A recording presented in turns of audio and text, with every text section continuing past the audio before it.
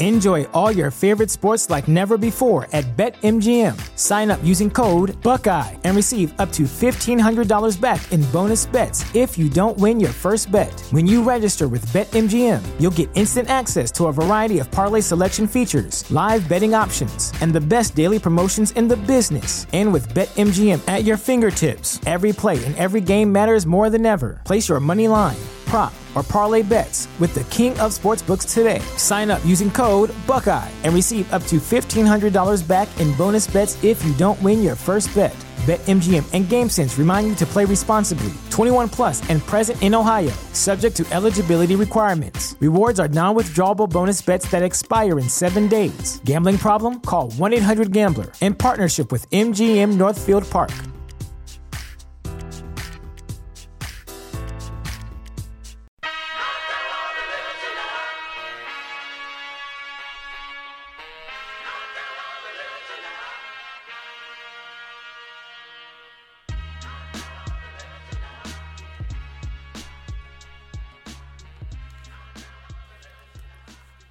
Hello, happy holidays, and welcome to another episode of Affirmative Murder. I am Alvin Williams, joined as always by the jolliest partner in true crime a guy could ever have, Mr. Francel Evans. What's up? Fran, What up? I want to just get something out of the way really quick because people have been tagging us in this link to this story of this guy, Samuel Little, who confessed to like 90 murders in prison. Mm-hmm. The reason I have not touched on that, and I still don't want to even go too deep into it, is I definitely have my ear to it. I am keeping track of it for sure. But the guy was already in jail. He's trying to use his confession as a bargaining chip to transfer jails. And the East Area Rapist is from California. It made headlines. It was the biggest story in true crime this year. And I have a feeling, and I could be wrong. If I'm wrong, I definitely will talk about this story all day. Probably end up being an affirmative murder because the guy is in fact a brown man. But I just have a feeling like I feel like this guy might be lying to try to get attention and get out of the jail that or the prison that he's currently in. So I've been hesitant to speak on it because it's just a confession with no evidence. You know, I want them to start, put him in some chains, take us to the bodies. Because we need to see give us some names, and by the time this comes out, maybe some more stuff has come out about it. But that is the reason that I've been hesitant to touch on the situation. So I just wanted to let everybody know. Please, if more stuff starts to come out, please continue to share the links. But I have seen those links, but that is the reason we have not really spoke about it on this forum, is because I just kind of I have a feeling that, that might not be true. But I could be wrong. Anyway, Fran, what's going on, man? How you been?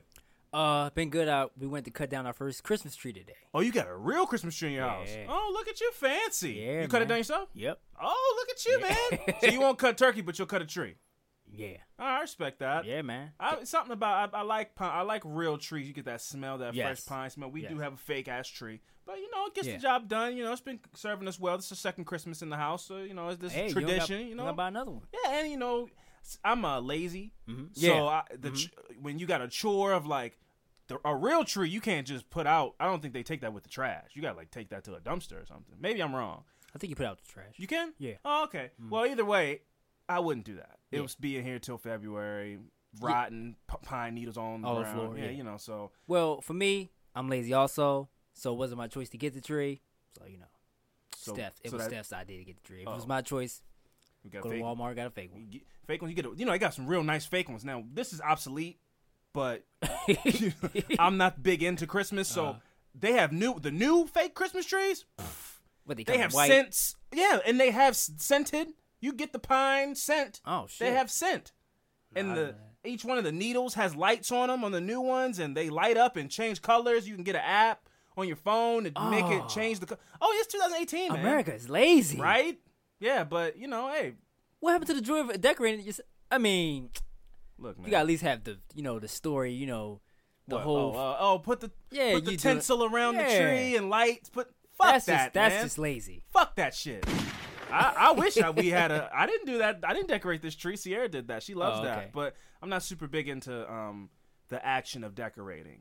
That wasn't big in my house. My mom would be like, I'll put a wreath on the door. Leave me alone. You know, or put it like a fake candle in the window, and that's it. Yeah, and we had like a little tree. Like our tree was on a counter. Like you put the tree. It was like like if you put it on the floor, it would look like we were in Honey I Shrunk the Kids or something. Yeah. You had to put the tree on the top of a thing, and then put the presents all on the floor. But we rarely got like a big tree and did a whole thing. My mom was very minimalist. My dad used to get a tree. You know the favorite part was putting that star on the top. My favorite part. I have no relation to any of that. Never decorated a tree with my father. Never never put a star on top of a tree. Thanks for that. Anyway, so moving on. Some potentially good news. I don't know. Again, I'm really pessimistic about all the cool news that's come out this week. So Amber Geiger, the former police officer was fired, killed Botham Jean in his home, has been indicted on charges of murder. Yep. Indictment is not conviction, but she is no longer a police officer. Good. So that means she is not living behind that, quote unquote blue wall of silence. I don't feel like she is protected or favored because, not even because of what she did was horrible, because that is the case, but I feel like this caused so much bad publicity on that police department and on that city that there's going to be no help in her case. So I do think that she will be convicted, but I wouldn't be shocked if she wasn't, because this is America. And I remember when the Freddie Gray case happened, I think like 1 out of the 5 people who were involved, the 5 police officers that were involved in that, got convicted on like accidental, like like accidental homicide, something small where it wasn't murder, and nobody was even charged. Everybody was like, it was second degree or incidental homicide, all these kind of things that weren't, you murdered the person. This is undeniably a murder. So I do think she will be going to jail. I hope that justice prevails. But again, I'm always skeptical, and maybe it won't. But great news that she's been indicted. I didn't expect her not to be. Right. But it's cool to, to hear that. I can't relate personally to these tragedies, so I would assume maybe this is a good news for the holidays for Botham Jean's family, like to know that it's in the right direction. Yeah, exactly. The person's going to be the process of justice will be started. So, again, condolences to all of Botham Jean's family and friends that were, affected by that tragedy. Happy holidays to you. I don't know what you celebrate, but whatever it is, I hope you get through this holiday and have some peace and some happiness in your life.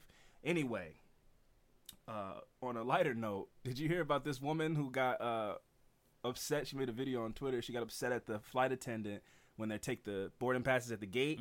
She heard her, to another flight attendant person, like, "Girl, do you see this name on this card?" Snickering. Oh, it was on the intercom. No. They were, but she was at the gate, handed the boarding pass of her child to the lady, and then walked away, I guess, to situate her kid, and then heard him snickering about her name. She named her child ABCDE, pronounced Absidy. Yeah. What did you expect? You know what I mean? Did you think people were going to be like, that name is great? Because it's not. It's not great if you spelled it normally. If you spelled it ABSIDDY, Absidy? Yeah. That's a stupid name. It's even more stupid when you spell it ABCDE. That's a fastball right over the plate. Yeah, you go send your kid to school and now come on, man. Look, I don't condone bullying, but like, come on. First day of school, you got to stand up. What's your name, little girl? Absidy. All right, cool. Well, we're going to play a little game. How do you spell that?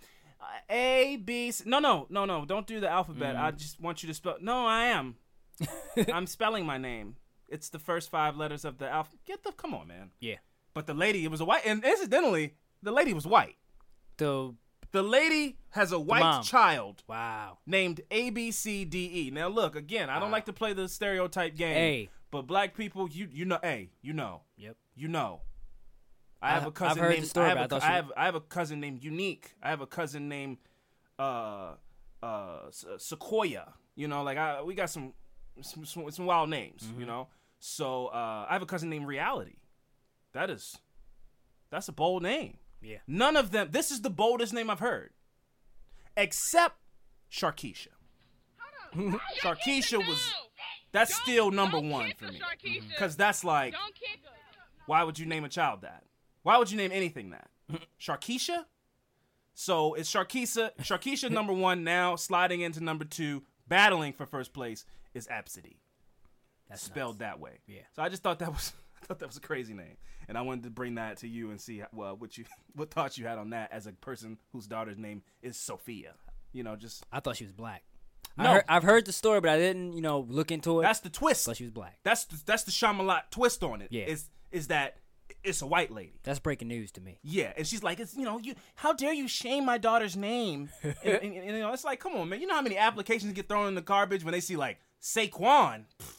Well, you won't be working here at Foot Locker. Yep. So, I mean, that's something we got to deal with. Black people have been dealing with that for a long time. I'm sorry that your name that you thought was super unique for your child is being laughed at. But black people got to deal with name shaming and name bias for all the time. And maybe that's on us a little bit because, maybe you don't name your son like, Latravius or something like that, Try to mix two. Yeah, want to take the mom's name and the dad's name and mix it in some kind of weird way. Shadavion. It's like, come on, man.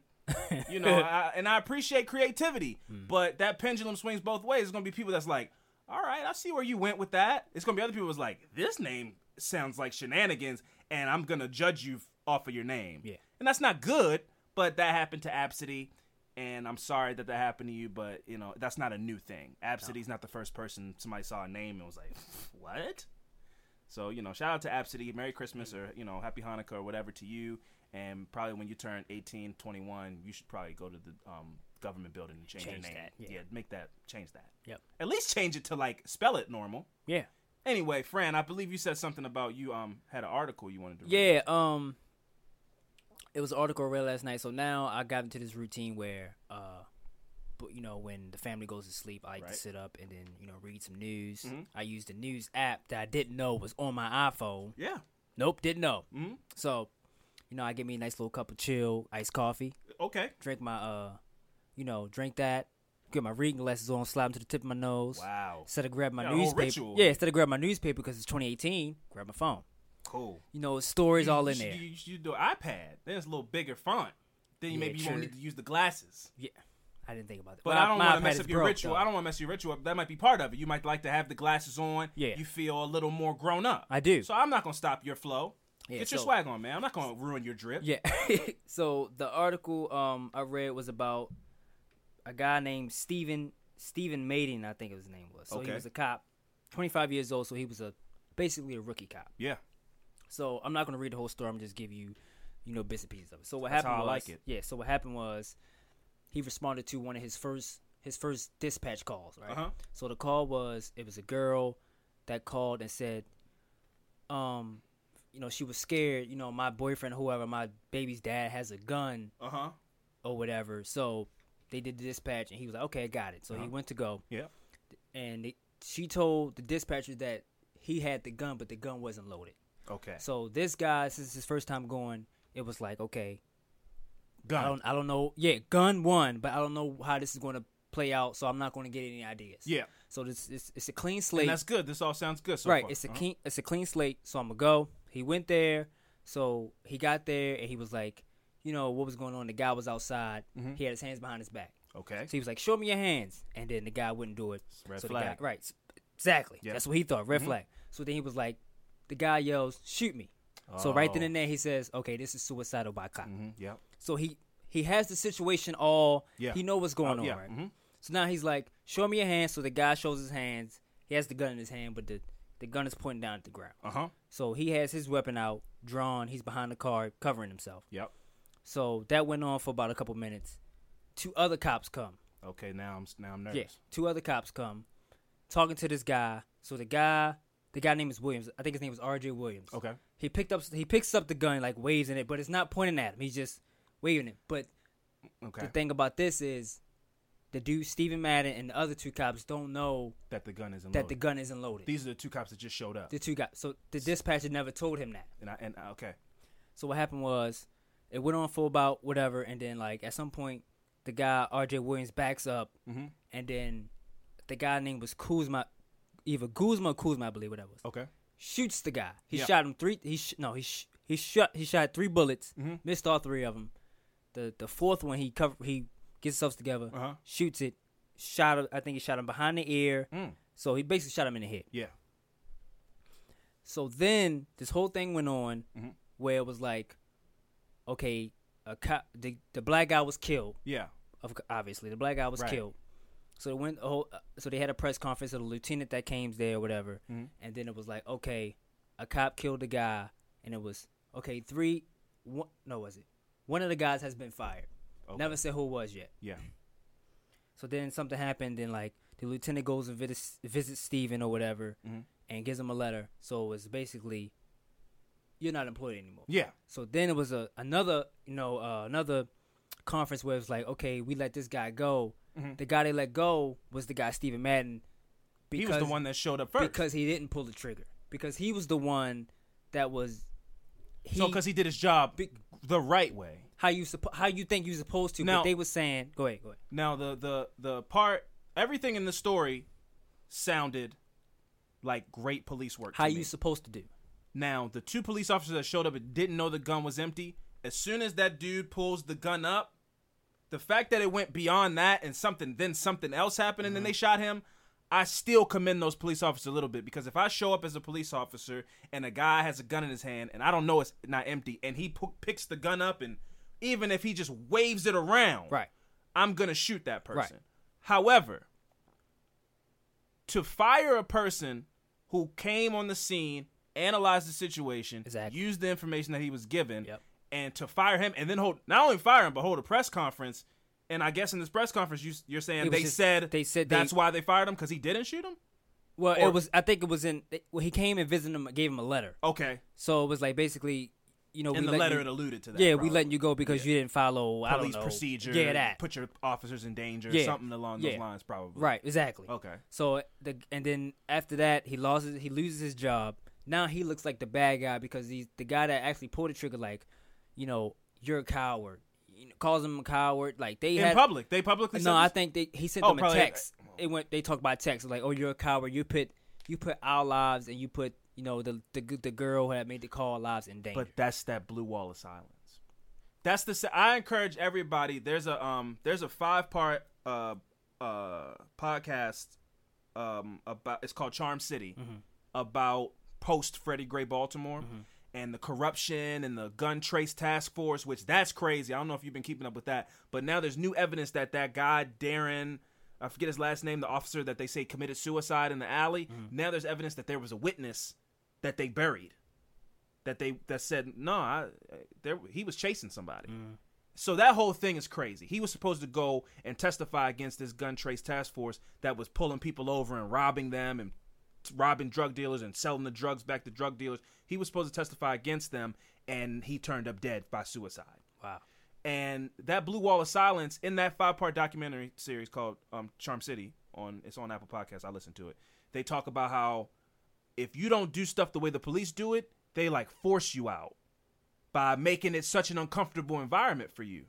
They don't, they talk bad about you. They talk shit on you. They get aggressive with you. And it's like, oh, I'm the enemy. And then first chance they get to find a way to get you fired on some, you didn't do this right. They'll keep writing you up. They'll transfer you to another station on some grounds that they just make up. Eventually you're like, oh, fuck this, man. Like, right. And that's how they phase you out. So basically when you go against the grain of that brotherhood, they don't want that. They want everybody to fall in line and ride together, which I can understand if I'm in the mind state of a police officer and I think everybody's the enemy and it's my brothers and it's us first. But I don't think that's how policing should be. I think that as a police officer, your first duty should be to the community that you serve. It shouldn't be like, no, man, lock arms and me and my brothers against all these animals. And if one of them tries to do something to us, it's us or them. Right. And for them to treat that dude like that is crazy to me. So I don't understand how a dude it sounds like that's how you want to be. You want to police. I understand being a police officer is a tough job, but you can't use that as an excuse to like, well, I'm not going to risk taking a bullet, for anything, because it's like, if you're wrong, you could kill somebody. So if you go in and do everything the right way and then something goes crazy and you end up getting shot, that's terrible, but that's your job. Right. You know what I mean? So I don't think that a shoot first, ask question later kind of mentality is conducive to that kind of job. Well, it's just, it's like if there's a threat, then they say police has the right to shoot to kill. For sure. And I totally understand. Right. And like I said, the 2 cops that showed up without knowing the gun is empty, once he picks the gun up, and this story ends with him being shot, I have no. By the way, I have no problem with that part of the story. Yeah, but if I missed the part, I might have missed the part, but it wasn't like how I said it. It was like, oh, he picked the gun up and he shot it. It was just like. Well, you said he picked the gun up. Yeah, but that's what he was doing. But it wasn't like, oh, he got the gun, boom, and they shot him. It was just like he was whole doing thing that went often, a while, waving it around, and it was that's what like, I'm saying. Yeah, and for it was me, like, oh, this is taking too long. Yeah, let's get it over with. Exactly. Yeah. That for me, you're right because you did say he picked the gun up, and then something else happened. If in my mind, if once he picks the gun up and you shoot him, then I fully understand. Yeah. But if you're still sitting there trying to de-escalate the situation, then I feel like that's what you've committed to. Maybe you switch to non-lethal, and maybe. But again, I'm not a police officer. I can't tell these people how to do their job. Right. My whole point is, I don't feel upset that guy got shot because that's what he wanted. Right. I definitely feel upset that guy got fired for doing what sounded like all the things you would want a cop to do. Yeah. So that's the crazier part of the story to me. This didn't sound like. We've done a bunch of stories where it's like, oh, the guy didn't have a gun or he had a knife or this didn't sound like that. This guy wanted to die. Right. And I'm sorry that, he got shot, but you don't go around brandishing a gun in public and expect it not to go that way. Yeah. But the way that cop showed up to that scene is how you want every cop to show up to a scene, where they take the information that they're given, analyze the situation, and try to de-escalate. That's the job. Right. He said that's what he did. He thought about the whole thing. He was like, all right, I don't know what to expect, so expect anything. Yeah. So it was just like, but also the dispatcher could have told him that information, like the gun is not loaded. The dispatcher knew because the girl told her, like, this guy, the guy saying that this gun is loaded so they can shoot me. I mean, this was the whole conversation. This was all the information that was available. Right. But the other guys just didn't get it. They just didn't know. The dispatcher never told them about that part. So, I think it's just. Do you have the officer's name? His name is Stephen Mader. I want to give a shout out to Stephen Mader, if that's the way you say that. What city is this? Do you know the city? Or like state? Weirton Police. I don't know. Oh, well, Weirton, wherever Weirton is, shout out to you. I'm sorry you lost your job, but I feel like based on this story, even though I was not there, it sounds like you did everything right. And I'm sorry that you lost your job, but I've heard of police officers killing people unjustified. I think West Virginia. This was in West Virginia. I've heard of police officers killing people unjustifiably and getting a job at another district. So hopefully you get a job at another district and you can make a change in your own little way as far as policing. Yeah, goes. That guy, I think he ended up going to like truck driving school from what I read. Just said, fuck it. It's such a bad, you know what it is? I'm not surprised though, because that's such a bad taste of, especially maybe you wanted to be a cop since you were a kid. His parents, family was military people. Yeah. And you're like, I want to be a good guy. I want to help. And you come and you're like, okay, let me de-escalate. I know this guy wants this. Let me try to solve this. And then it goes bad by no fault of your own because you were there trying to de-escalate. And then in return, not only did you have to your first dispatch call go horrible and somebody died, but now people are calling you like a pussy. That's supposed to be your coworkers and this brotherhood and all this kind of stuff. And they bring you a letter and tell you, no, you're fired because how you handled that shit was bitch made. Right. You didn't handle that how we handle it. They don't want those type of people in the force. If somebody has a gun, you shoot them. Yeah. And then since you didn't do that, you're fired. So I probably wouldn't want to be a cop anymore either because I go, oh, this isn't what this is. I thought this was something else. I thought we were trying to help people. The reason why I wanted to talk about it because it hit me so hard that this guy did what we talk about. We want you to right, do. what you want him to do, and then he's still the bad guy.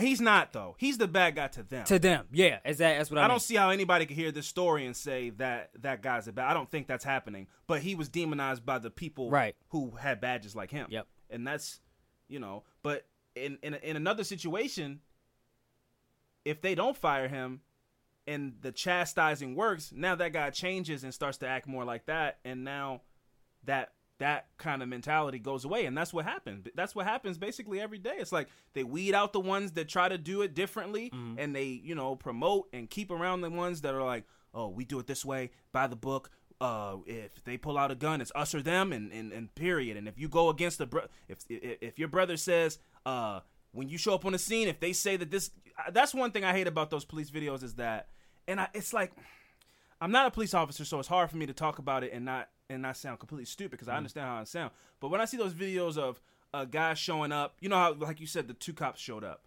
Those videos where a person being a human being is like, officer, I didn't touch the police officer. That's not what happened. Shut up. You know, they don't even want to hear your story. And it doesn't matter if once they de-escalate things and they handcuff you, it doesn't matter what you say, because whatever that cop tells them, that's what happened. Oh, yeah. Even if it's not true.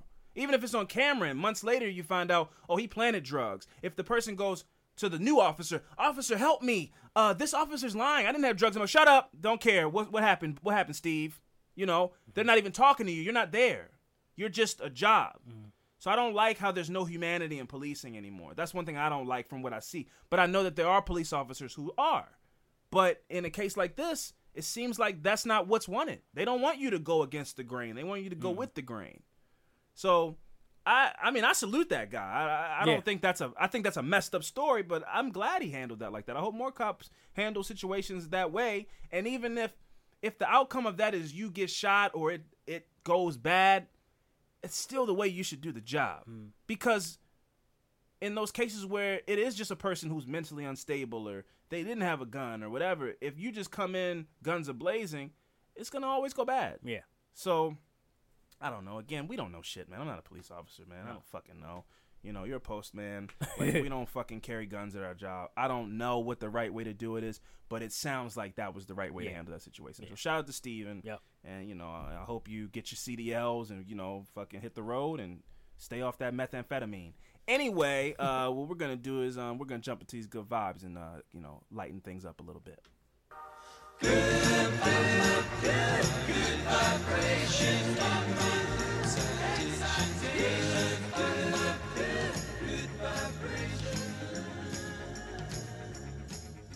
All right, folks, welcome to another Good Vibes segment. Fran, I want you to hold off. I feel like going first. Okay, cool. Okay.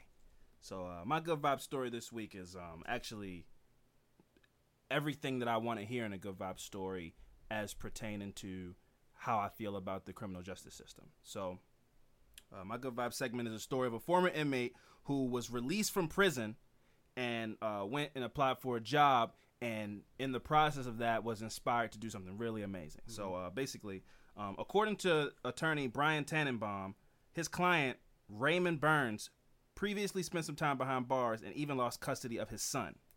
He put up a post on Facebook saying, "This is my client. He spent some time on the other side of the law and on the other side of some bars, causing him to have to give up time and custody of his son. After that experience, his dream was to work at Sports Authority," which I prefer Dick's, but you know, whatever. It is. You know what it is. You know, Dick's is like a more fly. They got, you know, a Sports Authority, you can get like a nice, comfortable New Balance shoe, but at Dick's you can get like a neon Nike cleat. Yeah, you don't need them, but like you want them. So that was his dream to work at the. I mean, fresh out of prison. Oh, okay. Yeah, you know, fresh out of prison, you know, your options are pretty limited, sadly, because you got to carry around your record every week, which I disagree with. He filled out an application and then and told them about his past, and you know, once that happens, it's like, oh well, well, I'm here to apply, but I went to prison, so I guess I'll just leave now because I won't get the job. So he filled out the application. He told him about his past, and he assumed he wouldn't get the job. So he left his mother's. He left with his mother and went to apply to Burger King, which is like. How old is he? I think he's like in his 30s. Oh, I was all right. Yes, yeah. These are the options that are available to a person who is an able-bodied person who made a mistake and now is outcast from society forever. I thought when you said he left with his mom, I thought he was like oh, well, you know, you get fresh out of jail, you don't have a place to stay. Yeah, probably, true. You know, that's true. You know, well, a car, you know what I mean? So he went to apply to Burger King, that's like they'll probably hire me. Yeah. Which is sad, you know, like your dream is and not to shit on anybody's dream, but his dream is to just work at a sports apparel store. Yeah.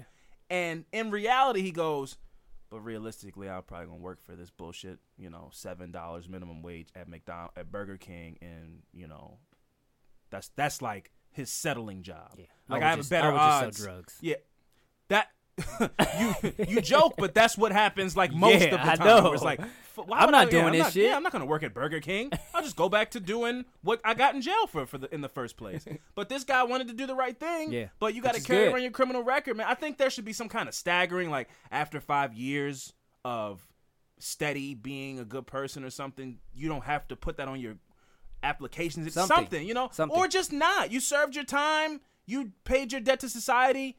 You get to go and live your life now. Yeah. You can't vote. You got to tell people that you went to jail.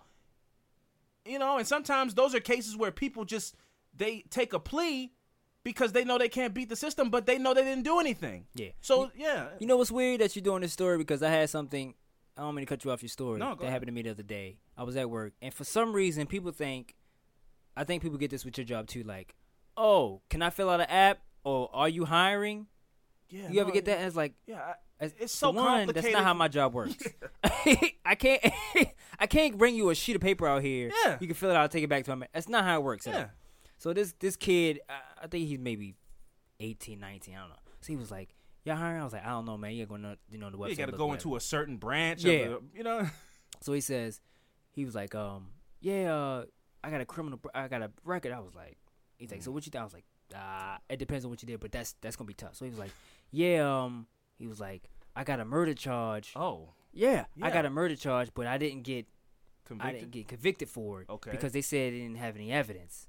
One, don't tell me that. Yeah. So, and he was like, I got another charge for handcuffs. I was like, man, I want to be like, hell no. Yeah, they're not gonna hire you, man. That's gonna be tough. I mean, it's a government job, right? Do you think that's a job? I was like, I mean, if you need the money, go ahead. Yeah. But I was like, man, you got a better shot at FedEx. Yeah. Like the post office, that's a government. That's like a federal job. It's a federal job. Yeah, like come on. I was like, man, don't come here tell me stuff like that. Yeah. I don't want to know.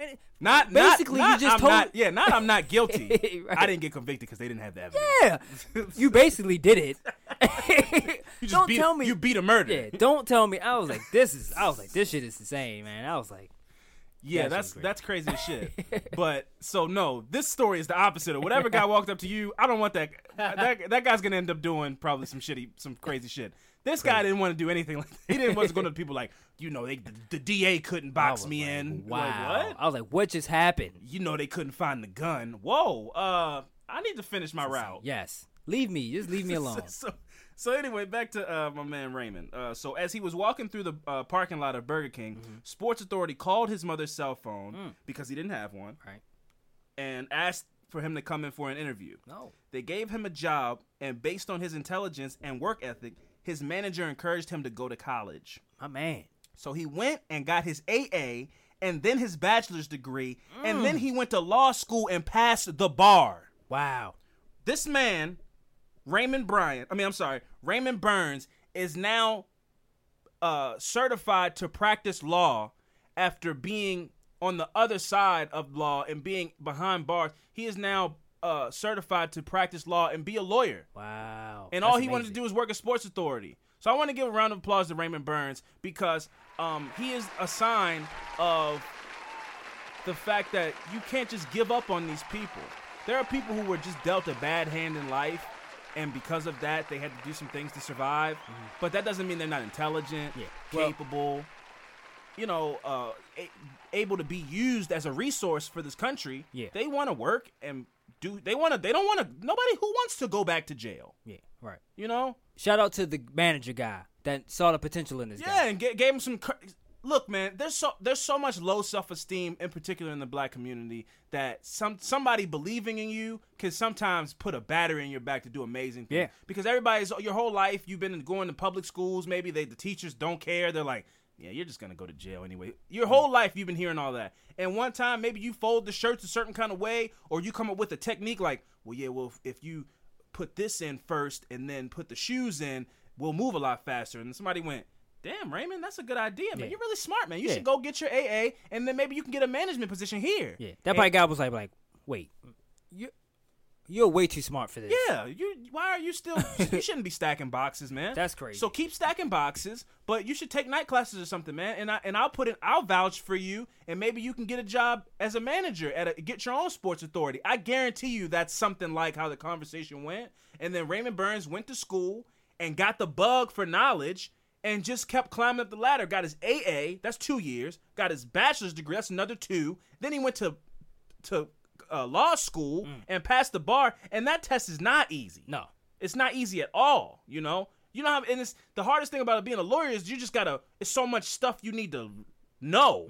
It's not even about being able to do something. You just need to know all the laws and the bylaws and the sanctions and all this kind of stuff. This versus that and vis-a-vis 1952. It's just all that kind of stuff so you can be able to recite it in court. Yeah. So it's probably one of the harder tests to take because it's just a bunch of words. Yeah. And he went and he did that. Yeah. He did that. He knocked it out of the park, man. So another round of applause to Raymond Burns. And I want to give a shout out to everybody with a criminal record out there. It's not over for you. You don't have to go back to a life of crime. If you commit to a goal and you push through adversity, you can come out on the other side and do great things legally. Make 6 figures legally. Yeah. It's a great story, not only for people that have a criminal record that, want another chance. This is for anybody that it's never too late. It's never too late to do anything you want to do. Your goals. Before I dropped out of college, one of my favorite classes was English, and there was a woman in that class who was like 55 years old. Was taking classes, she wanted to get her degree. Yeah. It's never too late for you to go pursue your dreams, man. So shout out to Raymond Burns, man. I thought that was a beautiful story. Yeah, that's my good vibe. That was a great story. My good vibe story this week is when a 9-year-old, you might have seen this 9-year-old girl sent a handwritten letter to Stephen Curry, the NBA superstar. So her letter was. I hate that guy. No, you don't. You don't hate him. The letter was, "Dear Stephen Curry, my name is Riley, just like your daughter." She had a little smiley face. Yeah. I'm 9 years old from Napa, California. I'm a big fan of yours. I enjoy going to the Warriors games with my dad. I asked my dad to buy me the new Curry 5s because I'm starting a new basketball season. Okay. My dad and I visited the Under Armour's website and were disappointed to see that there were no Curry 5s for sale under the girls section. However, they did have them for the sale under the boys section, even to customize. So she was upset that it wasn't no girls shoes. Right. They didn't exist, or they just were out of stock. I don't think it was a section for girls. Girls. Okay. Yeah. So it was either boys or kids. Yeah. Okay. Yeah. However, they did have them for sale under the boys section, even to customize. I know you support girl athletes because you have 2 daughters and you host all the girls' basketball camps. I hope you can work with Under Armour to change this because girls want to rock the Curry 5s too. Yeah. So Curry saw, the handwritten letter. He got it. Yep. And he went and, talked to Under Armour, and they fixed up the whole website. Yeah. And, made a girls section for girls so they can just go and, just for them. And also, he sent her some Curry 5s, and he sent her Curry 5s, and also promised her a free pair of Curry 5s that come out on Christmas. The girl ones. Not even ain't even coming out yet. Yeah. So you she got gets those exclusive shit. You got those. So yeah. So guaranteed. Right. Yeah. So I thought that was cool. He got that and was like, let's make a change. Let's do something. So I thought that was cool. You're right. I don't hate him. I want to hate him. Amazing. His life is just, he just don't get the scrutiny as other people do. Because you can't hate him. He shouldn't be in the NBA. He's like my height, weighs 126 pounds, and just practiced something and became an amazingly talented guy at something. But it's just, he's light-skinned with green eyes. Beautiful family. His family's great. His daughter's funny. His wife doesn't have a promiscuous past. Nope. She's out here telling girls how they should dress, which we don't kink shame, but that's what she's on. She's like, I'm holy, and you all should be too. So he's got this, girl who he doesn't have to worry about, look, no offense to Kim Kardashian, but I wouldn't want my wife to be doing some of the things Kim Kardashian does. But you can do whatever you want with your body, but that's just, I wouldn't want my wife to be out on display like that. And Ayesha Curry's not doing that. She's cooking food and chefing curry or whatever. Yep. And on top of that, his dad played basketball. Yep. So he didn't come from, this story is not the LeBron James story. He never was wondering where his next meal was coming from. He was never crying all alone on the bathroom floor because he was hungry. You know what I mean? Like, that's just not his life. And I don't hate him, man. No, you don't. Because he's too likable. He's just a nice, humble guy. Can ball out. God, I want to hate him so bad. Shout out to you, Steph Curry, and shout out to Riley. Yep. That is a beautiful story because that's the power. Even though she wrote him a letter, that's why I fuck with Twitter so hard. One of these days, Pete Wentz is going to respond to this podcast. And I believe that because you can get direct contact. In this day and age, you can really reach out to a person and have your whole life changed. You could send a tweet to somebody like, hey, man, you know, I heard you're looking for an assistant. I'm a great assistant. Here's my resume. And it's possible that Michael B. Jordan might see that and be like, hey, man, yeah, I am looking for an assistant. You're hired. And your life could change like that. That shit happens every day. It doesn't happen to us. No. Pete Wentz is not, you know, reached back out. Think he's seen it? I'm sure he has. I'm sure he's like, this fucking affirmative murder Twitter account keeps tagging me. It's going to piss him off one day. He's going to have to reply. Leave me alone. Even if he did that, I'd be happy. Leave me alone, man. I don't want to listen to your podcast. I'd be like, all right, cool. No, you got it. You got it, baby. You got it. Hey, man, I don't want no problems. Pete Wentz. I don't want no funk with FOB. But anyway, I thought that was a great story. Shout out to you, Riley, for, you know, getting a great Christmas present. You know, let's hope Steph Curry is a man of his word. I have no reason to believe he's not because he's a likable guy. So I think she's got those on lock. So yeah, those are our two little good vibe stories. Hey, Theodore, my cat's sitting on that box. Those are our two good vibe stories. What we're gonna do is, Fran came in here bumping a throwback slapper jam. Yeah. And we're gonna take a break and we're gonna go out to that Mary J. Blige, Everything. Cause this, I mean, I forgot it. You know how you forget about how good a song is? Yeah. And it came That's why I had me singing it when I came in here. So yeah, we're gonna take you guys out to that. Just enjoy this Mary. And when we come back, we're gonna talk about some fucked up shit. So stay tuned.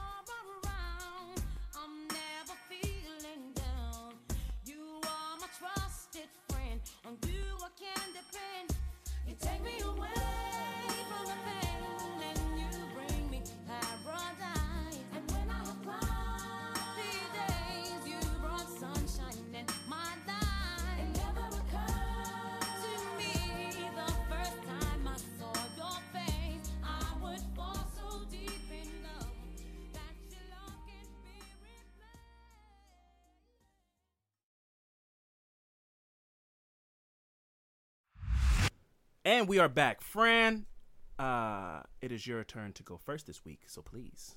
Okay. I'm waiting. My affirmative murder this week is, okay, the story is about Jerry Williams. All right, cool. Shout out to all the Williamses. Boom. But this story is about him, so he's not the killer. Even more shout out. So he's not a bad person. Shout out to Jerry Williams. Boom. Yeah, so this is about his story. You know, I'll get to it. The person that come up with, you know, who, you know, the affirmative murder is this week. Is. Right. The story is recent. Just read about it the other night. Okay. Same night I read about, you know, my man Stephen Miller. Glasses on. Yep. Boom. Get my news reading on. Okay. So according to Denise Williams, who was Jerry's wife, on the morning of December 16th, 2000, her husband awoke early, leaving the house in Centennial Oak Circle well before dawn. Boat in tow to go duck hunting in Lake Seminole. Okay. The lake is a large reservoir approximately 50 miles northwest of Tallahassee along the Florida-Georgia state line. That's that panhandle. Yeah. That's up in the middle of nowhere, Florida. That's where, you know, they do a little bit of family mixing up in that panhandle. So it's a mess. Yeah, it's a little Shout out to Florida. Shout out to all the Floridians, but y'all know what's going on up in that panhandle. I don't want no parts of that. Yeah, you know, shout out. But shout out to Andrew Gillum. He is the mayor of Tallahassee, though. So shout out to him. Shout out to him. But you know what's going on up there. Yeah. So where three other streams merge to form the Apalachicola River, the couple had plans to celebrate their 60th wedding anniversary that night in Apalachicola. Denise and Jerry? Yes. Oh, I didn't know. I thought this was young. Oh, okay. Yeah. At noon, Denise called her father to tell him Mike had not returned. Her father? Yeah, she called her father saying... She's 60? No, you said 60th wedding anniversary, right? Sixth. Oh, okay. I was like, what? She called her dad. What is her dad going to do? Who is this? Dad, Jerry's not home. Who is this? I was like, why are you so surprised that she called her dad? Yeah, I thought you said 60th, man. I was like, well, they must be like 80 years old. No. Okay, 6th. All right, yeah, so they're 6th, probably like, 30, 20. Yeah, okay. Something like that, yeah. Okay. So, she called her dad to let her know that Mike had not returned. Her father drove... I mean, why wouldn't you call... I feel like you would call her mother-in-law first. But, that's just something maybe, we don't know his family life. Maybe him and his mom aren't cool. Also, maybe her dad can get down. Where it's like, maybe her dad is something like a la Liam Neeson in Taken. And it's like, Dad, I don't know where Mike is. Yeah. I don't know where Mike is. Jerry Michael. Yeah. Yeah. Jerry Michael I don't know where Jerry is. I like Jerry better. I don't know where Jerry is. Can you find him? He's like, I have a particular set of skills. I will find Jerry. We don't know how Papa the dad gets down. Yeah, it's true. But I just feel like you would call. You definitely should alert. I hope her second call was like, I can't find your son. For sure. I agree with you on that. Like, your son's missing. So she called. Her dad said, Mike has not returned Jerry, whatever you want. Mm-hmm. So her father drove with Winchester to the areas of the lake where they knew Mike Williams. With Winchester? So Winchester is, his first name comes up later on, but Winchester was a friend. You can say a friend of the couple. Okay, cool. Got it. So they knew Mike Williams frequently went duck hunting. Mm-hmm. They found his 1994 Ford Bronco near a remote boat launch in Jackson County on the Florida side. That's the OJ Mobile. Yeah, yep. I mean, that's the first thing you think of when you hear Bronco. Yeah, that's not a good sign. So after investigators with the Florida Fish and Wildlife Conservation Commission, which is the FFWCC, were called, a search began, but soon had to be called off after a storm blew in. Damn. So now this guy's missing. And time just going by. Yep, they don't know where he is. The initial search investigation was held by the FFWCC, since it had been reported to them as a missing hunter. The agency handled the case that way, focusing on a search and rescue or recovery. So they said, we didn't have a whole lot to go on except that there was an empty boat and the guy didn't show up. Right. One of the agency officers recalled later after his retirement, there was nothing there that we had from the scene that suggested foul play. So it was just like, the boat's gone. Boat, no he's person. not here. Right, exactly. So no body. So deputies with the Jackson County Sheriff's Office were present, but primarily worked in a support capacity. Mm-hmm. Only because this is they got jurisdiction, right? Because it's based on hunting. Yep, exactly. And it's gators probably in them waters, so they Hey, my bad, man. I know. I'm on my Sherlock shit. I'm sorry. So searchers focused on 10 acres of the lake surrounding the cove where Williams' truck was parked. His boat was soon found roughly 225 feet from the ramp by a helicopter pilot, who initially assumed that it was a boat being used in the search. Mm-hmm. So you must have saw it, blew over. They're doing what I'm doing. Yeah. So after retrieving the boat, investigators found Williams' shotgun still in the case, but no sign of Williams himself.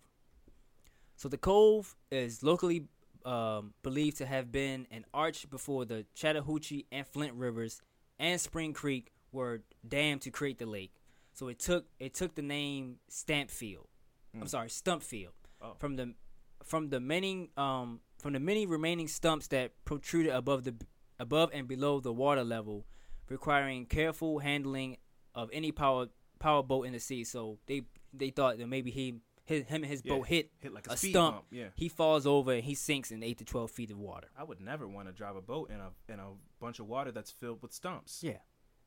It's not smart. It's awful. Yes. Yeah. So he might have fallen, sunk in the water that was 8 to 12 feet. Could have hit his head on a stump. Yeah. Hey.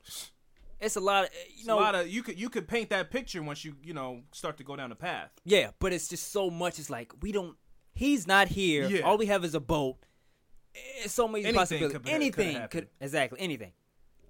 So so they said he fell in with his, what is it? His waters? Is it waters or waders? Waders. Okay. That's the pants. They say he might have fell in with his waders filled and then drowned when he was unable to extricate. Sure. Extricate himself. Well, yeah, those waders, they connect to the boots. Yes. So they can feel water, you're stuck. Yeah. So he's saying if Williams had drowned, his body would have been expected to eventually float to the surface, making it easy for the discover. Sure. So investigators assured that Williams' family, so they told his family that, okay, we don't have anything now, but wait a couple days. He might float to the top. That's just saying, like, I mean, he's dead. Like, yes. That's not even. Why would you tell me that? Don't tell me that. So we don't have any evidence, but in a few days, he might just pop up back from the bottom of the water. Well, maybe if they said, well, possibly he could have drowned. So if he did, we can't find his body, but eventually his body will rise to the top. But if he didn't drown and he's alive, we're gonna wait a few days, so he'll probably die. Yeah. In that from starving or something. Yeah. So, but also you're fucking up because you're saying we will find the body. Yeah. Now you got the family, grieving, but it's like we'll get the body. Yeah, exactly. So they expected him to float to the top, making it easier for the discovery.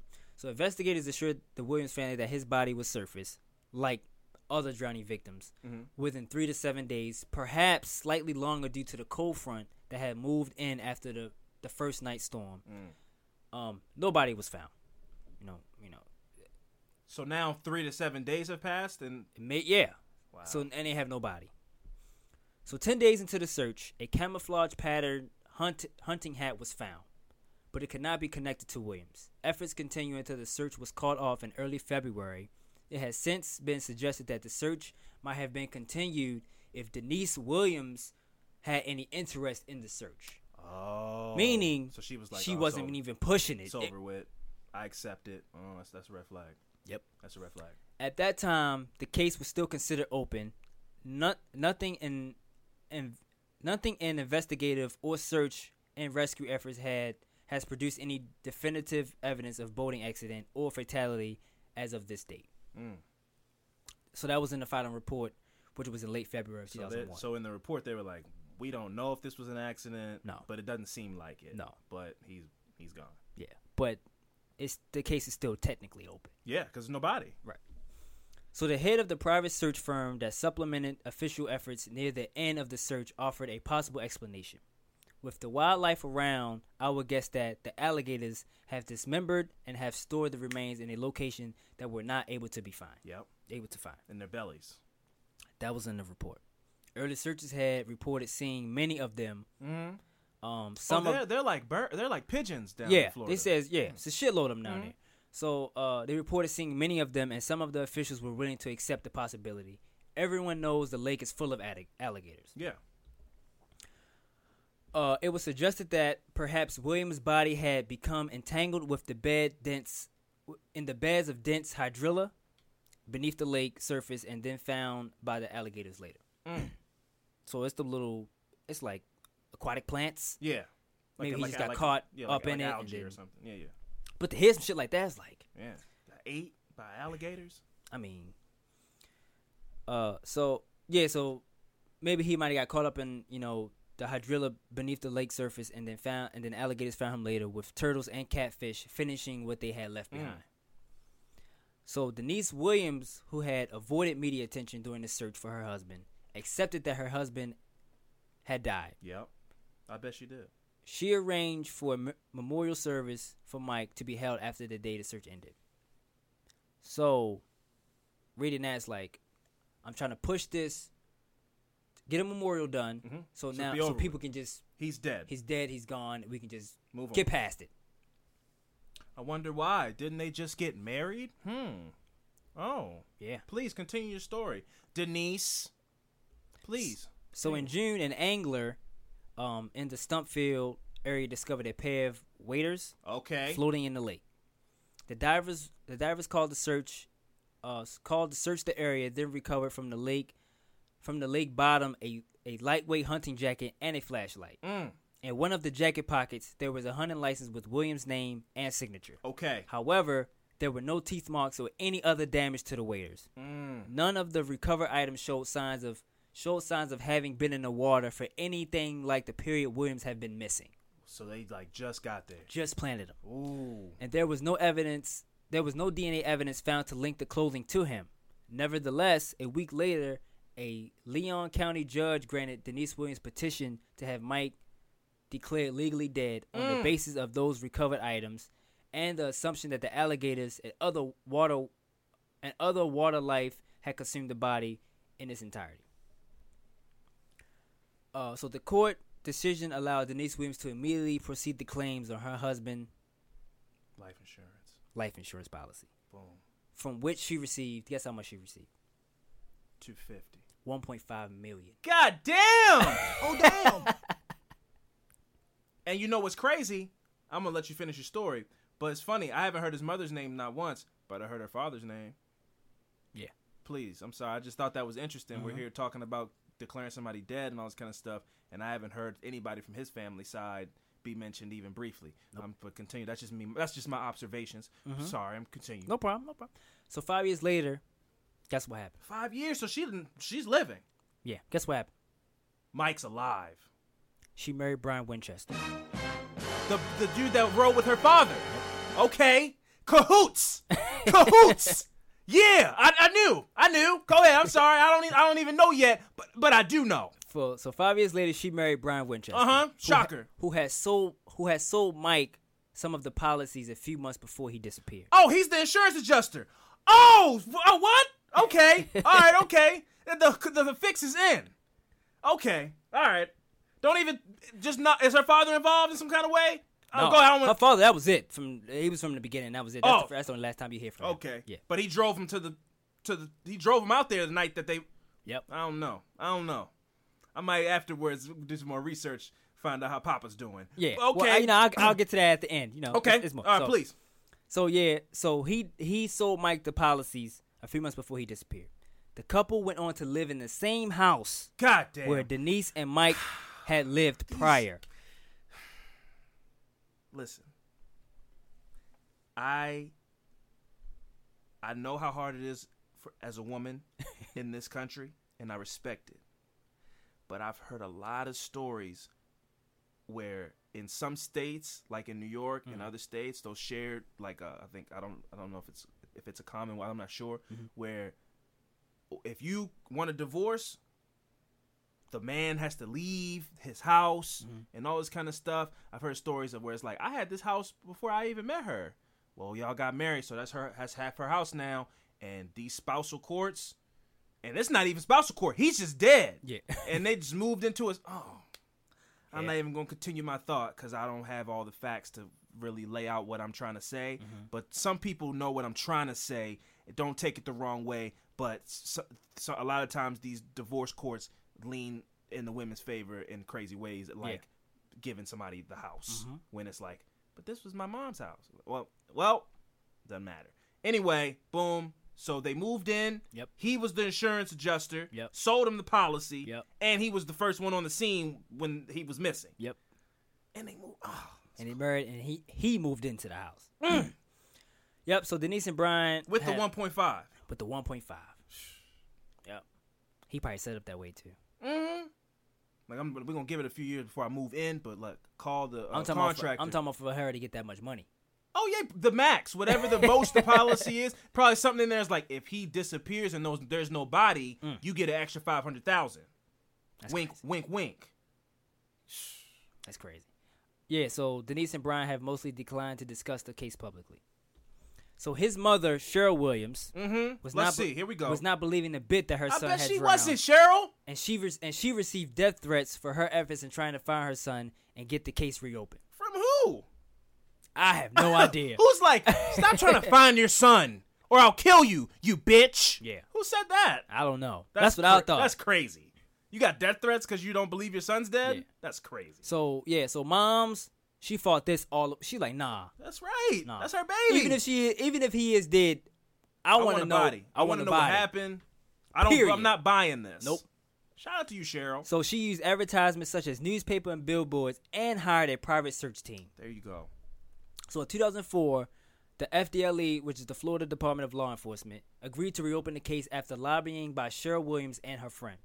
So they said that it does not normally have jurisdiction in the missing persons cases and cannot get involved in investigations purely on the basis of a citizen's request, although it can offer assistance to local agencies as it did in this case.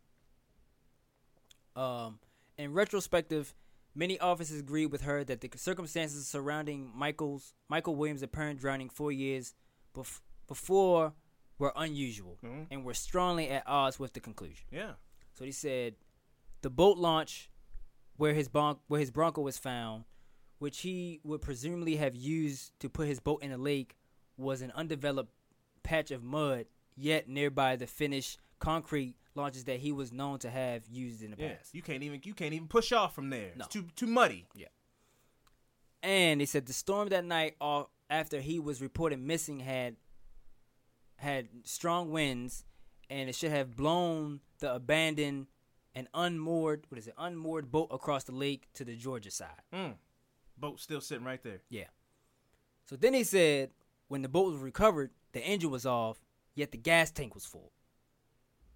According to the manufacturer, now this the shit I like when they really get into the details. They do all.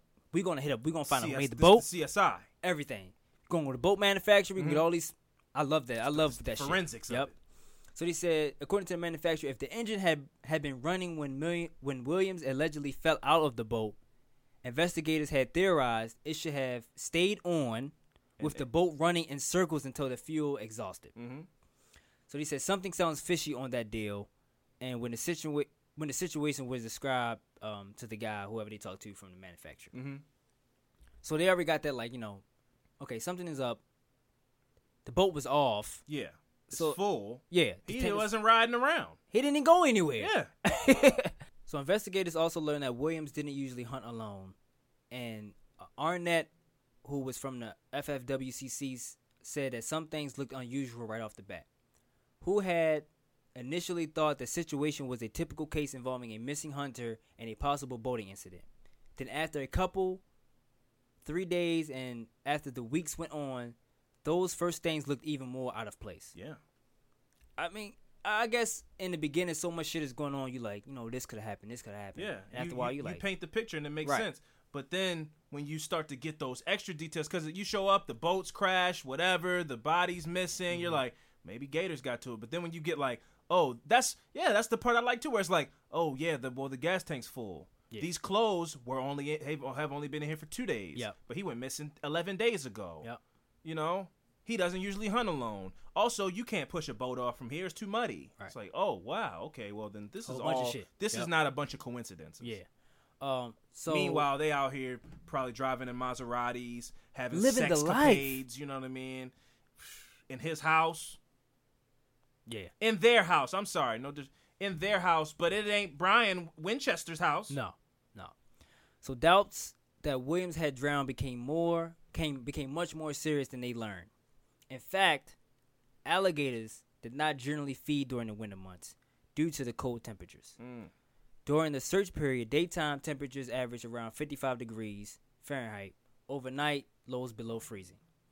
In those conditions, it's highly unlikely an alligator would have been active, said Matt Arsko, who is a local herpetologist. Yeah, they got to conserve their energy. Yeah, exactly. Yeah. They said all they are doing is maintaining their body temperature. 58 degrees is too cold for the alligator to be interested in finding food to eat.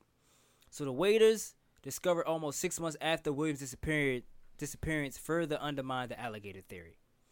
So investigators' suspicions were further raised by the waders' condition, undamaged without any tooth marks, and the lacking of any residue that would be expected to accumulate on the object submerged in the lake for as long as the waders had supposedly been. I mean, like, if whoever did this is like, oh shit, well, we gotta. What, they was trying to throw him off by, coming back, throwing shit in the water? Like, oh, then he definitely was eaten because there's just clothes here. Yeah. But that's the thing, man. Sometimes people, they think that they're geniuses. They thought that was the cherry on top. Oh yeah. Like, oh, once they find these clothes and no body, obviously he just got eaten by the alligators, and really that helped their demise. They might have been better off putting no clothes there. But either way, all this shit you can't get away with this. You cannot get away with this type of shit in this day and age. It's too much forensics and people like going over the evidence and going over the crime scene. You're gonna make a mistake. It's very rare to commit the perfect crime. They got pretty close they got 5 years out of it. Oh yeah. But it's gonna come back around, man. Yeah, so Arnett filtered the water that was in the waders that they recovered, did not find any human remains. Mm-hmm.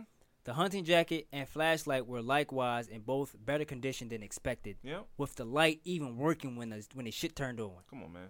6 months. It's 6 months old, right? Something like that. It's been in there for a while. It's been in there for a while. Yep. Come on, man. So friends said, why would he be wearing his? So one of his friends that usually go with him said, why would he be wearing his waders while driving the boat? Like, that's not what that wasn't his his safety routine or whatever he was. That's not what he did. Waders are for the purpose of shallow fishing. Yeah. So you would get to your spot, wade up, and then jump out of the boat. Right. You wouldn't ride around in the waders. No. Because that's deep water. Right. If you're riding around. But, again, like you said, in the moment, you're like, yeah, the waders. He had waders on. I don't know. Right, exactly. So my gut feeling is that Mike did not die in Lake Seminole. So, it was theories that, he was killed somewhere and they brought him into the lake or whatever it was. So his friend name was Austin. That's what Austin said. And this was in 2006. Okay. He also said that I would say this is suspicious missing person. Like, this is more than just him just got eaten by alligators and fell off a boat from hitting a stump. Yeah. So without a body, the investigation was at a brick wall. They had nothing to go off. Yeah. So in 2007, the closed case.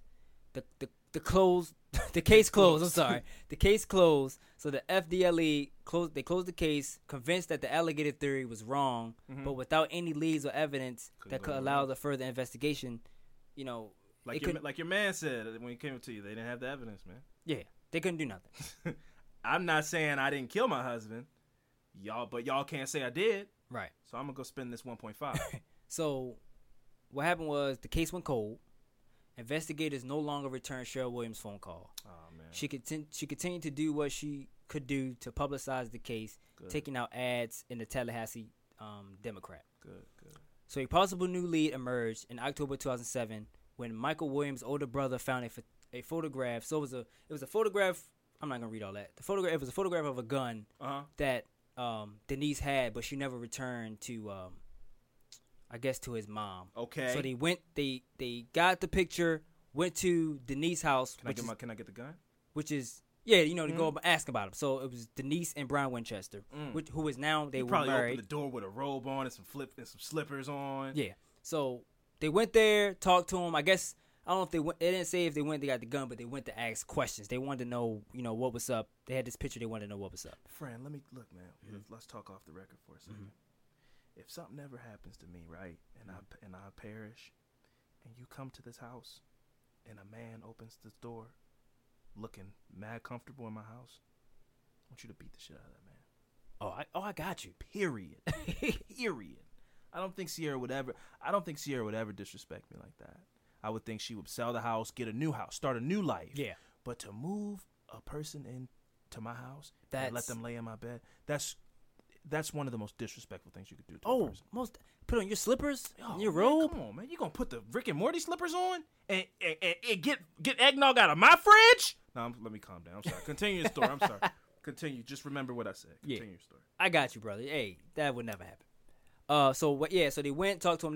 That's kind of how they found out that, they was living in the same house. Like this guy moved in and had the whole thing. So in 2008, they tried looking at the case through the insurance side of it. So they tried really that. They hitting all the right behind the scenes moves. Yeah. Follow the money. Yeah. So the insurance part of it, I'm not really interested in that part. But if y'all want to go and read that, y'all can. But it didn't really, really get away. But it helped though. It helped. So despite the failure of the third investigation, and the discern of the fate of her son, Cheryl Williams persisted. Her efforts led to the investigation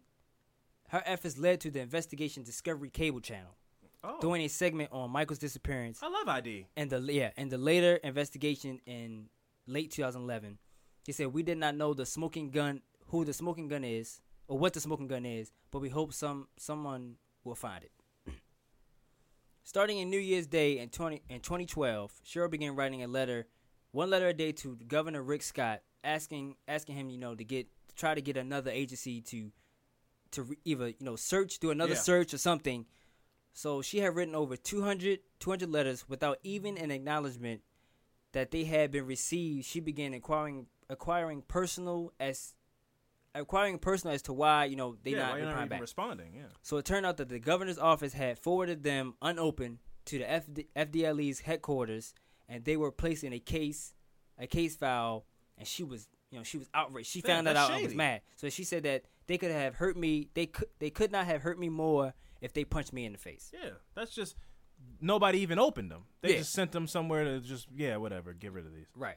So in 2012, Denise and Brian Winchester separated. Wow. So they got So they got separated.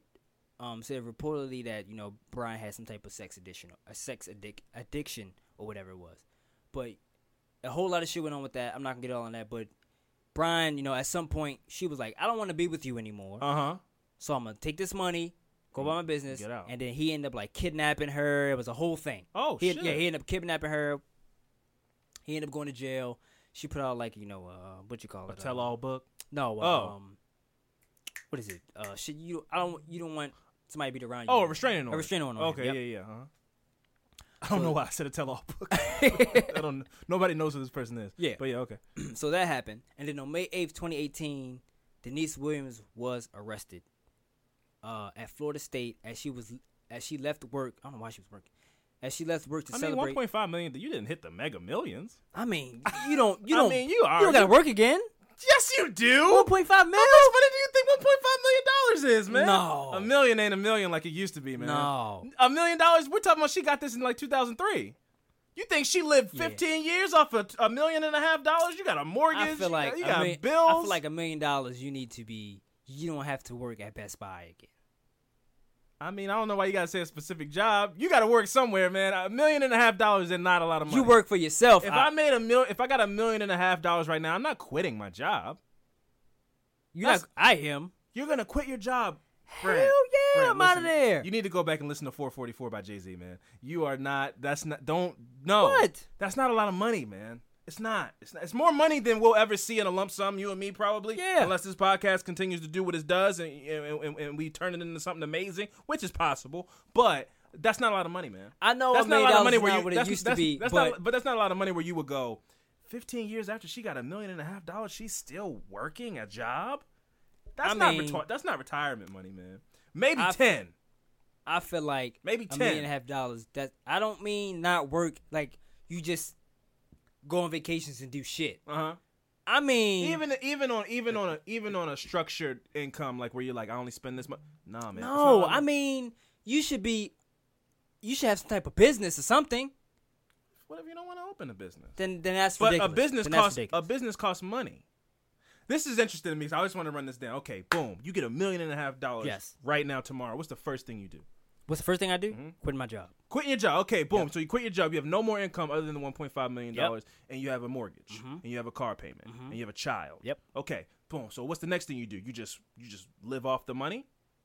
I'll probably chill for a little bit, like a year. Okay, so chill for a year. So for a year, you pay, let's just say you have $1,000 mortgage. So for that first year, you spend $12,000 on your house. Yep. You spend however much money on your car. Let's say another $8,000. You have a child who goes to like a private school, right? So that's just call that maybe another $5,000 for that year. Okay, so you have expenses of about $50,000 a year. In 10 years, that's $500,000, and that's me saying all you did was just come home, stay home, not do anything, and just live. You went through $500,000 in 10 years, and that's from you doing nothing. You didn't go out to eat. You didn't go on vacation. You didn't buy a new house. You didn't do anything. Now, so you bought a business. Yep. How much do you think a business costs? Depends What kind of business? What kind of business you want? You want to open a Dunkin' Donuts? You want to open Chick-fil-A? Real estate. I'll be in real estate. So you're going to start flipping houses? Yep. Okay, boom. So your first house you buy, it's like $70,000. Now I'm not going to down talk you on that because that's actually a good idea. Yep, I know. But not everybody's like going to flip houses. I know, but I'm just maybe I'm looking at it from my perspective. I couldn't. You got me on that because that's a good idea to try to flip your money. You can actually start to flip your money and make more money back. For her, I'm like, you didn't do nothing, just. Nothing. Now you work at a coffee shop. I'm not saying a coffee shop is a bad. I'm not saying. You're just saying she had a lump sum of money to be able to do something with. Yeah. Now you're making $10 an hour somewhere. Yeah. I think that's a bit much. I get what you're saying. But not everybody wants to. Not everybody wants to be. Some people are cool being a worker bee, man. Not everybody wants to own their own. Yeah, true. But I do agree with that. $1 million is not what it used to be. I know that. Yeah. I mean, you get $1 million, not like, oh shit. But you could do something with it that you could turn it into more money. Exactly. Okay, I agree with you. So yeah, but anyway. So Denise Williams was arrested after she was leaving work to celebrate her daughter's 19th birthday.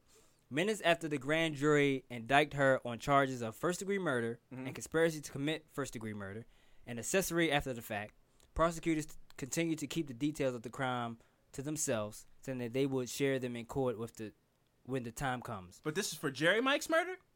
Yes. Oh. Yeah. So they did say that they would try to seek her her to be denied bail.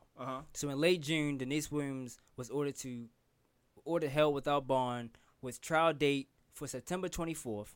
The audio of Ben Winchester's interview with the FDLE was played in court. A man scorned. And it played that Brian confessed to pulling the trigger, but claims the killing was Denise's idea. I mean, I'm not. And I bet you he got immunity. A man scorned, man. Yeah. A person scorned. It's always, they usually say a woman scorned, but men got feelings too. She dumped him, got a restraining order. It's like, after everything I did for you, hell yeah. I killed your husband? Oh, no, you going down. Right. I'm going down. You going down with me. Fuck that. I bet you he didn't go down. I bet you he got a lighter sentence. Well, so he said that was Denise's idea. So her defense plans to argue that the tape should not have been admitted as evidence since Winchester was not charged with anything despite his admission. So the prosecution said it simply asked him to tell the truth about what happened. So in early September 2018, the trial of Denise Williams was postponed from September 24th to December 10th, 2018. Oh, wait, what's the next day? Yeah. Oh, okay. So that's next week. The episode is called, or ID is called Mystery in the Swamp. Airs tomorrow at 10 p.m. Okay. on ID. Or tonight. If you're listening to this right now, and it's Monday. It airs tonight at 10 p.m. Yep. Okay, boom. So right now, if you're listening to this, it's Monday, December 3rd. Yep. Check out Mystery in the Swamp. Yes. Tonight at 10 ID o'clock. channel. I'm definitely going to watch that. So that's why I want to do this story. I wanted to make sure I wanted to be the news breaker on this. Get everybody jazzed up. Yep. Go watch this to hear the rest of the story. Yep. So hopefully everybody listens to this in tomorrow morning or whatever. Yeah. So y'all can watch it tonight.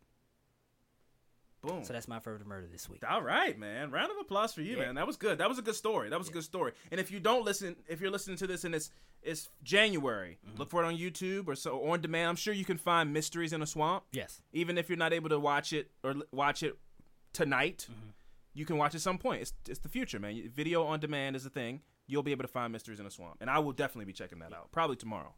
All right, I like that, man. That was a good one. Yeah. All right, well, we're going to keep this moving along. I'm not going to hold you up. We're going to take a quick break, and when we come back, it's my turn to close things out and tell you some more fucked up shit, so stay tuned. All right, and we are back. Fran, are you ready for my affirmative murder this week? Yes, sir. Okay. My affirmative murder this week is the story of Daniel Caldwell. Okay. So, here we go. Hallucinations and paranoia plagued Daniel as early as high school. He heard voices and saw the gates of hell open up in the back of classes. What? Yeah. Saying that he was always following God's orders, Daniel quit playing football in college and dropped out one semester before graduating. What? All that hard work? Especially because you're a student athlete. So you got to think about how much work they put in. Hey. Daniel Caldwell moved several times over the next few years. Once, he secretly traveled to California to seek treatment from a mental hospital there. He was diagnosed with depression, given a prescription, and released the next day. His symptoms worsened. Daniel moved back to his hometown in Americus, Georgia, where he took a toy gun and a kitchen knife to a local TV station and demanded airtime to promote atheism. What? Yeah, this dude's on some other shit, man. See, the thing about that is when you take any gun, it's like, no matter if it's fake or real, you don't know. So it's like that causes a whole, uproar. Yeah, it's like this. Him going in there. Yeah, so it's like, I mean, this but you got got a terroristic threat. Yeah. You got a gun and a knife, and you want to put me on camera. That takes it to another level. Yeah, like, and that's good acting. Yeah. I will shoot everybody in here. You got a fucking Nerf gun? What? Yeah. That's wild. It's wild, bro. But when you're in the middle of a manic state and slipping from reality, you can be a good actor. Wow. That's again, not even acting, really. Yeah. He thought it was real. I bet he thought it was real. Again, he explained that he was following God's orders. Daniel was sentenced to probation and assigned state mental health services. His outpatient treatment over the next several years fell far short of his needs. He rarely saw the doctor twice. He was only seen once every 3 months. And the medication he received made even the most basic self-care seem impossible. So this is just the system. This happens every day. Basically, homeless people flooding the streets who shouldn't be on the street. They should be in a hospital of some kind. This country does not place the dire need on mental health like that it should. And it shows in the mass shooting rates that we have, just violence in general, the homelessness. it shows itself. Just this story and what's happening to this one person is the explanation of why I could be walking to the bank and some lady screams to me that my dick is bleeding and it's not. You know what I mean? And that's a funny joke, and I tell that story all the time because it did happen. But something was wrong with that lady. Yeah, she shouldn't just be walking around a shopping center, not medicated. You know, so. And I'm sure you have a ton of stories where somebody whoop whoop whoop whoop. Somebody just walk by you, say something crazy. I'm Jesus, whatever. Make some kind of crazy noise. These people need help, man, and they're just on the street homeless. So, in this case, this person was. He slowly slipped through the cracks, not getting the help he needed. Went to jail after going into a news station with a fake gun and a knife, and instead of trying to help him, he had a what? A plate knife? He had a real knife. Oh, but the gun was fake. Oh, okay. They went there like a plastic knife, and they just kind of shuffled him through the system. Here's a pill. It does something, calm you down or something, and then they let him out. And what they got him in the book says he was treated. Yeah, exactly. And he had a doctor's appointment. It's like, he has a doctor's appointment, but it's like once every 3 months. They probably just kind of go through the motions. Nobody really cares. No. So he began to believe that the only way to know peace was through death. Caldwell, once a former America's high school football star, he got a scholarship to college, said he bought a gun to kill himself. And when he was unable to commit suicide, decided to go on a killing spree that would get him the death penalty. Now, does this have anything to do with CTE? No, it could, but that's not in the story. Oh, okay. But it absolutely could. I told you, man, I'm never letting my kid play football because that CTE. They're starting to do there's statistics that say the brain damage shows signs as early as middle school. So when you're playing Pop Warner and all this kind of stuff, you're damaging your brain that early. Even if you're like, it's just cute, they're 6 and they're playing Pee Wee League and they're throwing their brains on the ground and it's being rattled around their skull, man. And I played Pop Warner football. Yeah, and I'm so glad I was scared to get hit. You avoiding the tackle. But there are kids who love that shit. Yeah, and then they get bigger and older and they love it even more. And their body gets bigger and they get stronger and they get faster. And they love it. They love to slam their head into somebody. And those people are ruining their brains.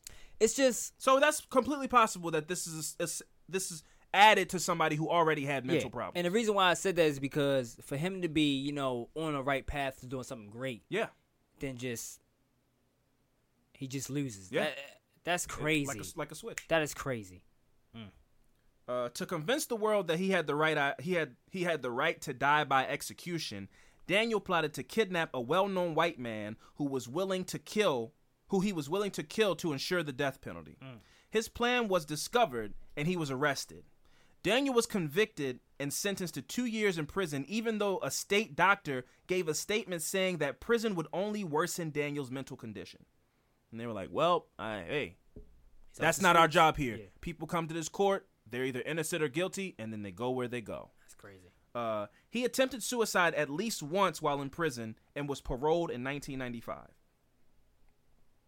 Facing yet another year of inadequate treatment, Daniel came up with another deadly plan. In July 1996, so he's fresh out of jail, and is like, he got all kinds of plans. I want to die, so I'm going to go back to my original plan. So in July 1996, Daniel went to the local Walmart and killed middle-aged white couple Mitchell and Judith Bell in the parking lot, believing that 2 white victims would guarantee the sentence of death. Immediately after, he drove to the police station to turn himself in. So I just want to reiterate, this isn't like something he said to the news after he got caught. He wanted to die, and he went and killed 2 white people because he thought that would do that. And as soon as he killed them, he went to the police station. So he did say this to them before that he wanted to die? Or this was this was in his confession. He went into the police station. I was talking about before he did the killings. Well, they found his plan. His plan was to kill a person to die. But what else do you need? Like this person should be monitored. He should be in a hospital. He shouldn't be out back on the street. And that costs money. But that's what the sad part is. You have to wait till somebody lose their lives for them to see that this guy. They're like, we know he had a plan to kill a white person so he'd get the death penalty, but let him back out. He didn't do it. That's crazy. So he'll probably never do it again or try to do it again or whatever. Did he want to die as a sacrifice? No, he wanted to die because he just wanted to die, but he was too scared to kill himself. So he wanted the state to kill him by death penalty. Oh, I thought it was like a whole No, it was. I mean, there might have been something about it. Like maybe God was telling him, but it wasn't like he was gonna get sacrificed and then become a demon or something like that. He was too scared. He felt like God wanted him to die, or maybe he wanted to be with God, so he wanted to die, but he was too scared to kill himself. That's crazy. Or maybe maybe he's religious and was like, but if I kill myself, I'll go to hell. I'm not going. Yeah. You know, so that's not in the story, but maybe just talking it out, it could have been that. Like, I can't kill myself, but I want to die. That's crazy. So he went to a police station after he killed Mitchell and Judith, turned himself in. Before his trial, Daniel was diagnosed with paranoid schizophrenia and manic depression. Yet he was found competent to stand trial. In defiance of his lawyers, Daniel pled guilty to the murders. He wrote letters to the judge. He wrote letters to the judge, district attorney, community leaders, and other local citizens to convince them that he deserved to die. So he basically went on a campaign saying like, "Hey man, y'all need to kill me, man. I'm a piece of shit.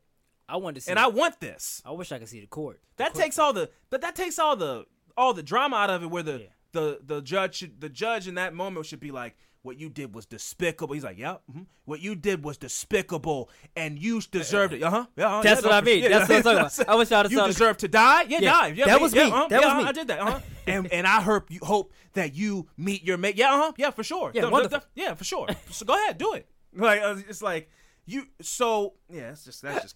That's crazy. So just agree with everything. Yeah, for sure. No, definitely, I am. In a statement to the jury, Daniel threatened them and described himself as a monster and a cold-blooded. Now he's just milking it now. Yeah. I'm awful, y'all. Y'all need to kill me. I'm cold-blooded. I'll kill you. So he described himself as a cold-blooded murderer. Appallingly, the judge presiding over Daniel's case gave him advice on how to circumvent his lawyer's pursuit of further appeals. So his lawyer's like, look, man, he's not healthy. We're trying to...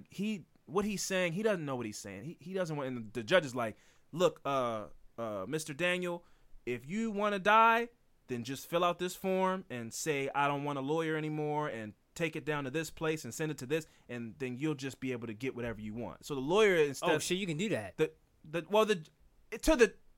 can give up your right to attorney. You can fire your attorney. I'm talking about. But the judge is being completely unbiased and is like, I want you to die too. So here, man, if you want to die. Then if you don't want your lawyers to do this, just do this. Do this so I can make a decision to be like, I can put you to death. Yeah, okay. If you don't want the lawyers to stop me from doing that, then just fill out this paper. It's basically what he did. Like he told Daniel how to go over his lawyer's head and get what he wanted. I thought but everybody, the judge is like, I want you to die too, fam. Yeah, I thought it was like application, like I want the death penalty. No, I think it was something like bureaucracy stuff, fill out form 32B and that'll override what your lawyer said, and then I can give you the death penalty. So the judge was completely like not biased, which I think is probably the number one rule for a judge is to be like, don't get your emotions involved. After he was sentenced to death, Daniel expressed remorse over his actions. His moods changed with his medical treatments. Sometimes he was adamant about dying, particularly as an alternative to staying in prison for life. Other times, he did not want to die and wished he could stay in the state mental hospital for life. And this is a person who was diagnosed with schizophrenia and manic depression. So, of course, he's going to have those mood swings and all this kind of stuff. But he was deemed fit to stand trial, and he was given the death penalty as a person who was diagnosed with mental health issues. And did he kill somebody? Yes. But you can't sentence somebody to death who didn't do something of their own free mind. I just don't believe in that. It's another reason I don't, I fall where I fall on the death penalty. I understand if a maniac burst into my house and killed somebody that I loved, and he was schizophrenic and thought all these kind of things and did a crazy thing, put blood all over him, obviously I would want that person to die because it affects me personally. Right. But from a purely objective standpoint, and I think that's the thing that law should be objective. It shouldn't be based on case to case. If it happened to you, if you have experience, and that's why they don't let people who can relate to cases be on the jury. You're supposed to be objective. So objectively, I don't think, Fran, if something happens traumatic to you tomorrow and you slip and you go to work and then somebody does something or says something and you snap and you murder somebody, but you blacked out. You firmly believe you blacked out and it can be proven through like medical professionals that something went wrong in your brain, I don't think you should be put to death. I think you should be in a hospital for the rest of your life, or until they can get you on the right medical, kind of balance to figure you out. But you should serve some kind of time for murdering somebody. But to just put a mentally challenged person to death, I don't agree with that. Right. Anyway. So yeah, he would kind of go up and down about, if he wanted to die, if he didn't want to die. It would switch with the days. But when the news broke that the governor of Illinois had commuted all death sentences to life in prison, Daniel feared that this victory for abolition would spread to Georgia, and he found a way to take his own life in prison. As a lawyer, Michael Mears said, if Daniel was sitting on the edge of a building in downtown Americus, every member of the community would have been there trying to talk him down. And he said, why weren't they there when he was trying to kill himself with an electric chair? Because he was showing everybody the sign. They found his plan to do this in the first place, to kill a white man, to get the death penalty. He's trying to kill himself through the system, and everybody just went, you tried to kill somebody, that's 3 years in jail. Go to jail. And the guy, the lawyer's like, or it was a medical professional. It was like, look, if you send this guy to prison, he's going to get worse. Right. And they're like, well, that's not our problem. And because of that, 2 people got killed at a Walmart. Yeah. So that was the story of Daniel Cole. I don't really have much else to add. That's crazy. Now, was that a shoot? I think I missed that part. Was it a shooting? Yeah, he shot him. He shot 2 people. He shot. So he shot the couple, right? Yeah, he shot the couple. I want to make sure I say their names. He shot Mitchell and Judith Bell in front of a Walmart in 1996, a year after he got out of jail. Not a year after, immediately after. He didn't want to spend another year outside of jail getting this phony treatment that he was getting and not being alive. So as soon as he got out, he went right back to his plan and killed 2 white people in front of a Walmart. And then he walked into a police station and said, I killed somebody, give me the death penalty.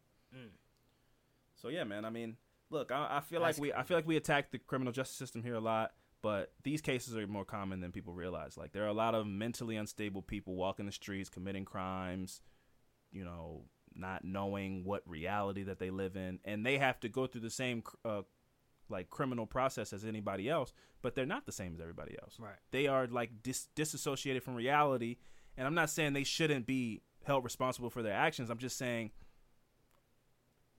that if you take a person you can take a person with a strong mind and put them in prison, and it'll break them. So imagine what that does to a person whose mind is already broken. Put them in prison. They spend 23 hours in a little cell talking to themselves, and they slip further and further away from reality. And then when if this is just on a petty offense, maybe they robbed somebody or something like that, they spend 5 years in that situation, then you put them back out on the street worse than they were. Right. So I'm just saying, I don't know what this. Again, I feel like we say this a lot. I don't know what the solution is, because again, we don't know shit. I don't know what the solution is, but I feel like these are the kind of things that need to be discussed more in society. Like, what do we do with these people?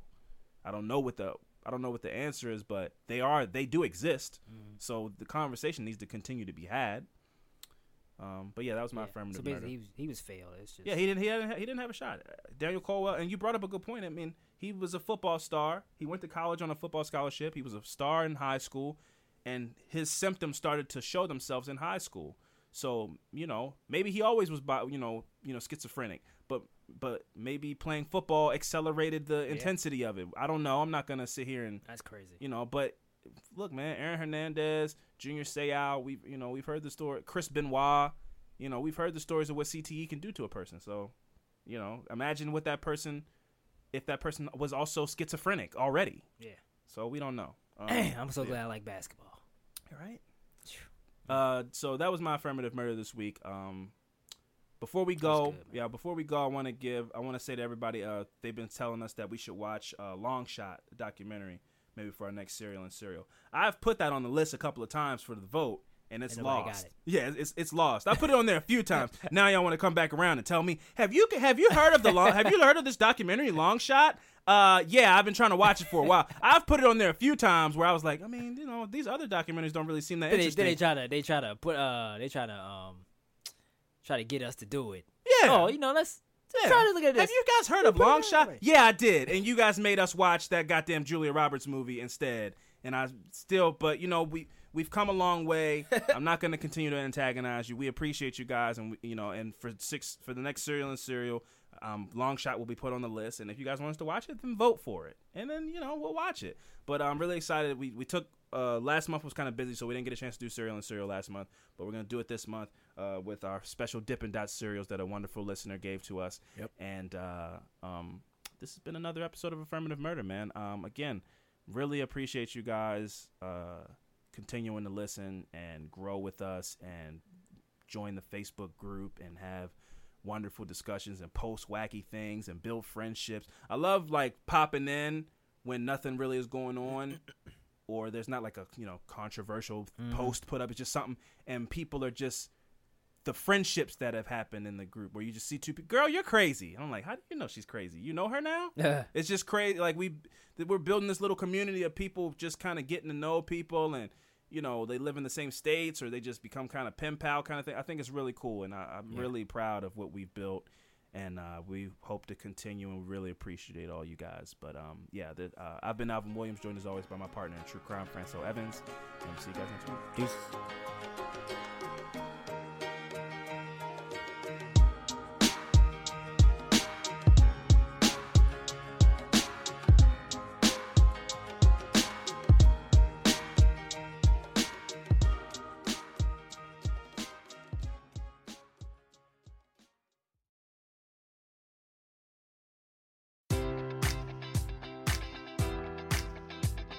Enjoy all your favorite sports like never before at BetMGM. Sign up using code Buckeye and receive up to $1,500 back in bonus bets if you don't win your first bet. When you register with BetMGM, you'll get instant access to a variety of parlay selection features, live betting options, and the best daily promotions in the business. And with BetMGM at your fingertips, every play and every game matters more than ever. Place your money line, prop, or parlay bets with the king of sportsbooks today. Sign up using code Buckeye and receive up to $1,500 back in bonus bets if you don't win your first bet.